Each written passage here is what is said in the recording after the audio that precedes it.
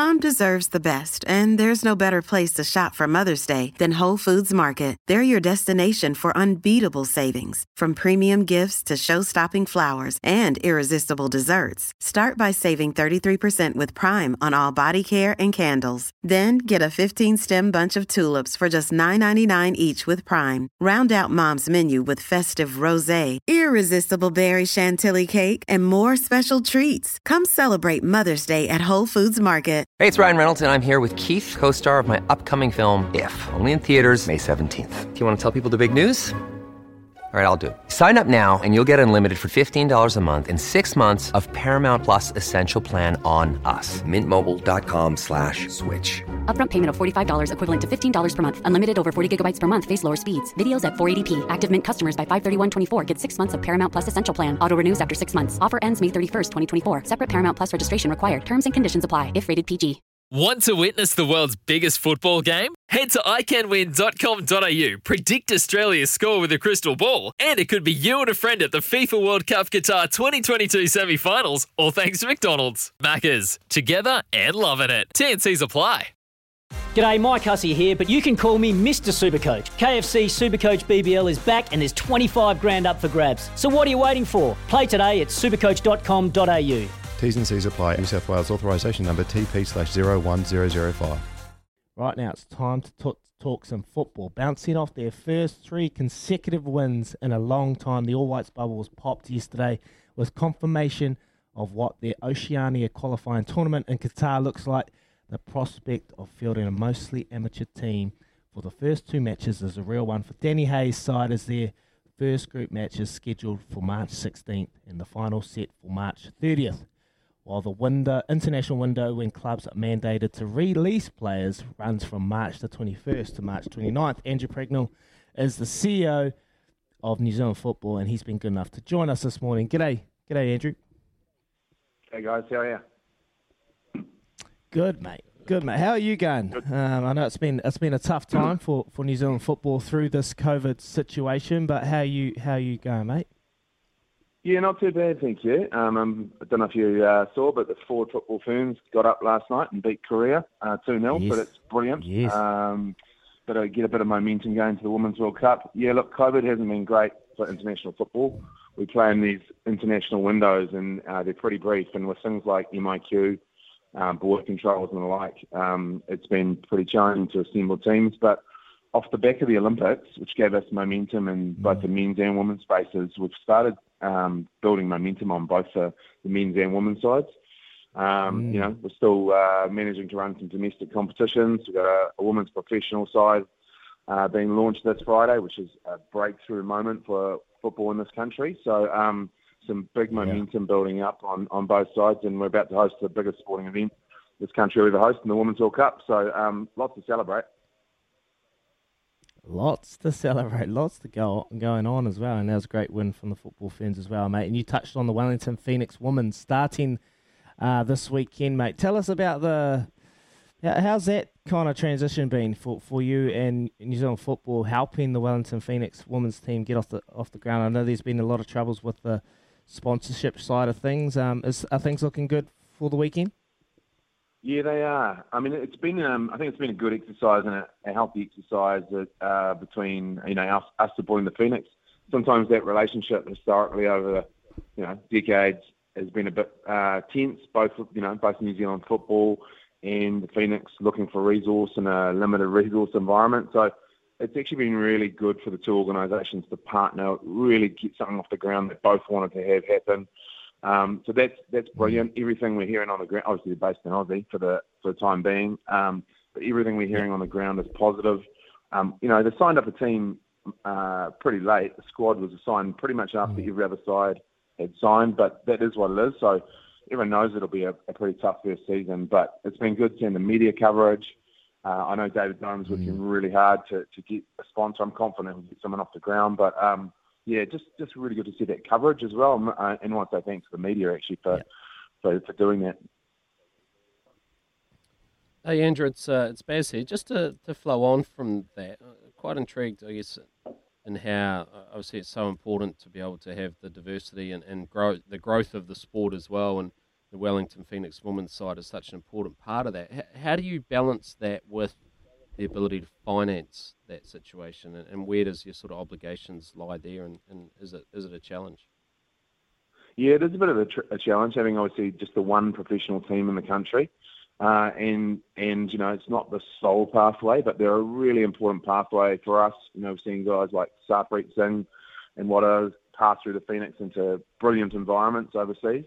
Professional football and running a professional football club is tough as well. So while we run all the international teams, certainly we don't see obviously funding a professional side as part of our core business. But we've constantly got to look at ways we can support the Phoenix because they're doing it tough. They're doing it really tough in MIQ. With COVID in particular, as are the Breakers and the Warriors and everyone else who are having to base themselves in Aussie. So leaning really heavily in and making sure we support them. We think there's a lot more opportunities for partnership in terms of our staff.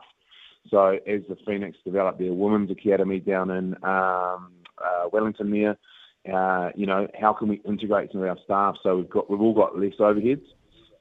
Meanwhile, we want to see another A-League side up in Auckland or Christchurch or wherever it might be. So, we want to see expansion. But yeah, we've got to help the Phoenix as much as we possibly can through these tough times.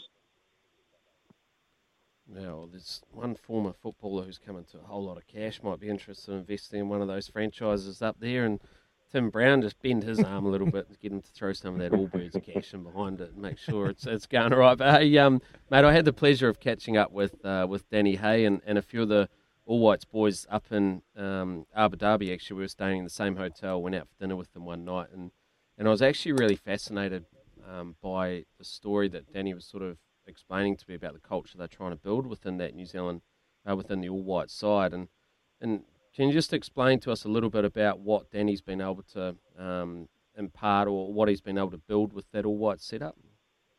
Yeah, sure. And it's obviously a work in progress. But, one of the challenges with international football is this idea where, the players are in and out of their clubs, their professional clubs, and they have these brief periods of time together. But often the teams that will do well are the ones that can assemble really quickly. These windows are sometimes 10 days long. Teams that have a really common sense of identity and purpose. And that hasn't always been the case. And I don't think there's always been a strong connection, certainly back to the organisation. Danny's worked sort of tirelessly to build that wanting and that belonging to be a group. It can be pretty lonely being a professional footballer. A lot of these guys are playing in some tough environments too, long way from home, speak a bit of the language or not at all.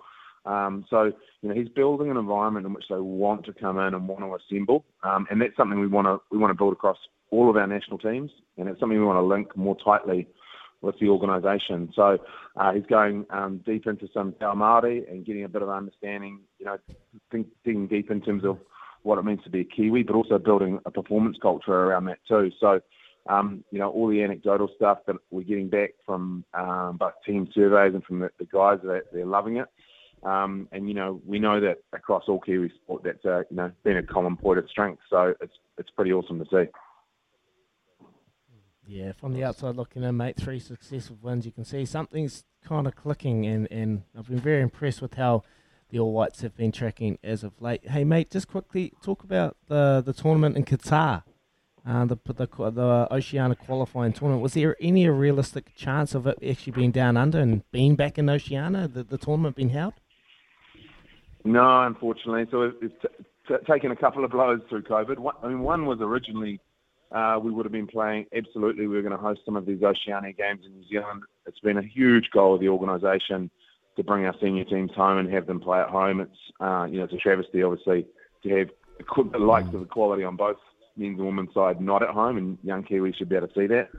But the reality is of MIQ, border controls, all the things that everyone's been dealing with for the last couple of years, that wasn't possible. So, we knew last year that was probably going to head offshore to Qatar. What was a bit of a surprise and savage blow for us was also losing the Intercontinental playoff games home and away. So that's recent news to us. But we'll just keep rolling with the punches and bring them home as soon as possible. Yeah, mate, I just I envision that moment when we're playing Bahrain in Wellington, and you just can't beat it when you have a sold out stadium in Wellington and you're watching the All Whites go well and they qualify. It's a big loss, mate. It's a big loss. But for you, how tough has COVID been for New Zealand football? Like you seen the end light. You seen the end is coming close shortly. Are you happy with where you are as a football union and the growth around the country within the younger ranks with New Zealand football? Yeah, look, there's I guess it's been challenging for everyone. I'm always mindful of the clubs and football's lucky in some regards, and we've got this brilliant participation base, incredible club network, and all these volunteers.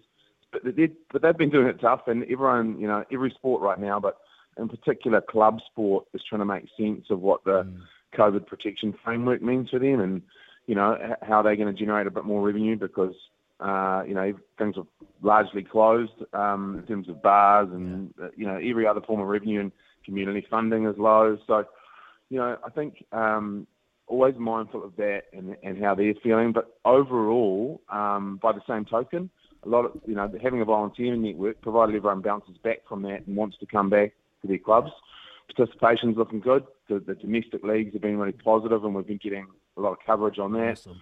Partners are starting to turn towards football because they're seeing national teams play, and I'm mindful, alongside only a couple of other sports, we're one of the few sports lucky enough to be playing international sport right now, largely because we weren't able to get MIQ spots, but we've got full squads of professionals in both the men's and women's sides overseas. So look, we've been doing it tough, but we've also had a lot of positive wins throughout. So and we're well positioned. We want to go to these next two World Cups, and our sport's still growing, and that's not the case for all sports. So we're pretty lucky. Yeah, beautiful. Andrew, just picking up on that point around not being able to get MIQ spots. Have you had some government assistance with that, or is this sort of you've been met with a bit of silence around trying to get some assistance to get some of those guys and the guys and girls who are flying the flag on the world stage home at some stage? Yeah, it's been tough. We haven't met with our teams away, we haven't met the threshold in terms of the numbers of people to get them back in. We're lucky Danny and Darren Baisley have got MIQ spots that, when they left for these most recent tours, in which they've, had great success, they didn't know if they were coming home to see their families for Christmas. We all knew that, but, that's a pretty big sacrifice, and kudos to them. They've got MIQ spots through the lottery system, so that's brilliant. We went through government to see if we could host the Oceania qualifiers that are now in Qatar here, but the numbers are just too big in terms of the number of teams we wanted to bring in. I guess we know there's other World Cups going on, so we haven't been particularly fortunate in that regard, but thank goodness the system's changing. I think the MIQ system had to change. International sport couldn't really continue how it was. So, we'll continue to play. We're going to play the men's and women's sides again throughout the year. The international calendar should be full next year, so it's not going to block us anymore. Beautiful. Well, that's good to hear that a couple of the boys are coming home, including Danny. I know when he was over there, they were a little apprehensive about sort of what the few months in front of them looked like. So that's great that they're coming back. But I totally agree with you. Thankfully, things are changing. It would be great to get everyone back and be able to host some of the major events back here in New Zealand as well and get things up and running again. Mate, before we let you go, Andrew, just Izzy is a Man U supporter, so he's going through some tough times at the moment. Who do you support in the English Premier League, mate? I used to live in Islington, so I've been known to be an Arsenal supporter. A lot of commiserations with Izzy. I know it's hard. It's really hard right now. So, anything we can do from our side, we're here. And so we've got your back, Izzy, mate. I'm sorry. You're in the same boat, aren't you? We're both Paul. No, but we were expecting it, So, yeah, okay. Yeah, we'll just bench Ronaldo. I don't get that one anyway. All right, well, we'll let you go anyway. Thank you, Andrew. And really appreciate you joining us, mate, on Baz and Izzy Cheers, Breakfast. And thanks for Appreciate it, your guys. transparency. And it sounds like the game's in good hands. Appreciate it, guys. Go well. That was good man, Andrew Pragnell, the CEO of New Zealand Football. Hey, good man, isn't he? Jeez, it sounds like they're in pretty good hands there. Got things under control. They are in great hands. They're in great hands. Nice He diplomacy sounds like he's around. got a vision. Yeah, a real good vision, direction. You need a leader that's got great direction, great vision, and can see the future. But he's also both sides, women's, the men's, and great to see the women's getting a great win over South Korea last night 2-0. So yeah, like he's awesome, mate. That was fascinating little insights from Andrew Pragnell, and looking forward. And it's Guthrie and I spoke about that time in Bahrain, mate, where Wellington when they played in Wellington against Bahrain, that qualifier.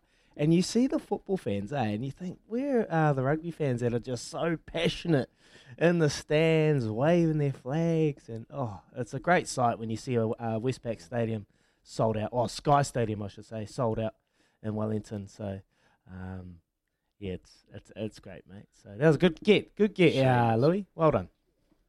Shameless plug from you as you sip on your McCafe coffee. I'm still waiting for mine, but you just enjoy yours down there in a hoka.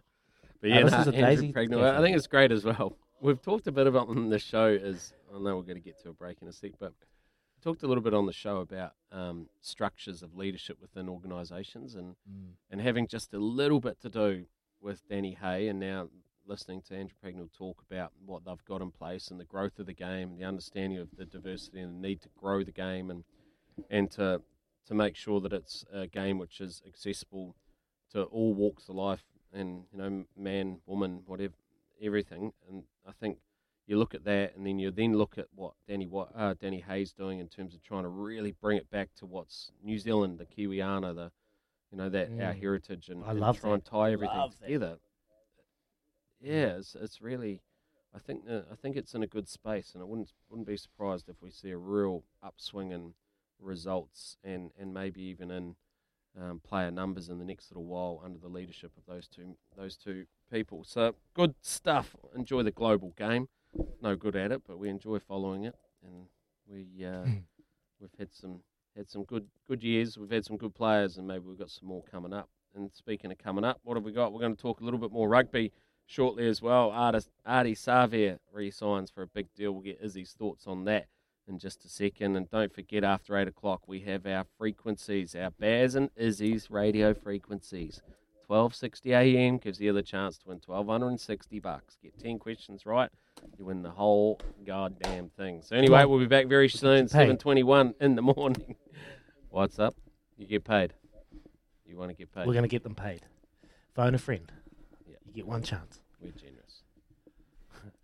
You listen to Baz and Izzy for breakfast. Big thanks to Chemist Warehouse. Great savings every day.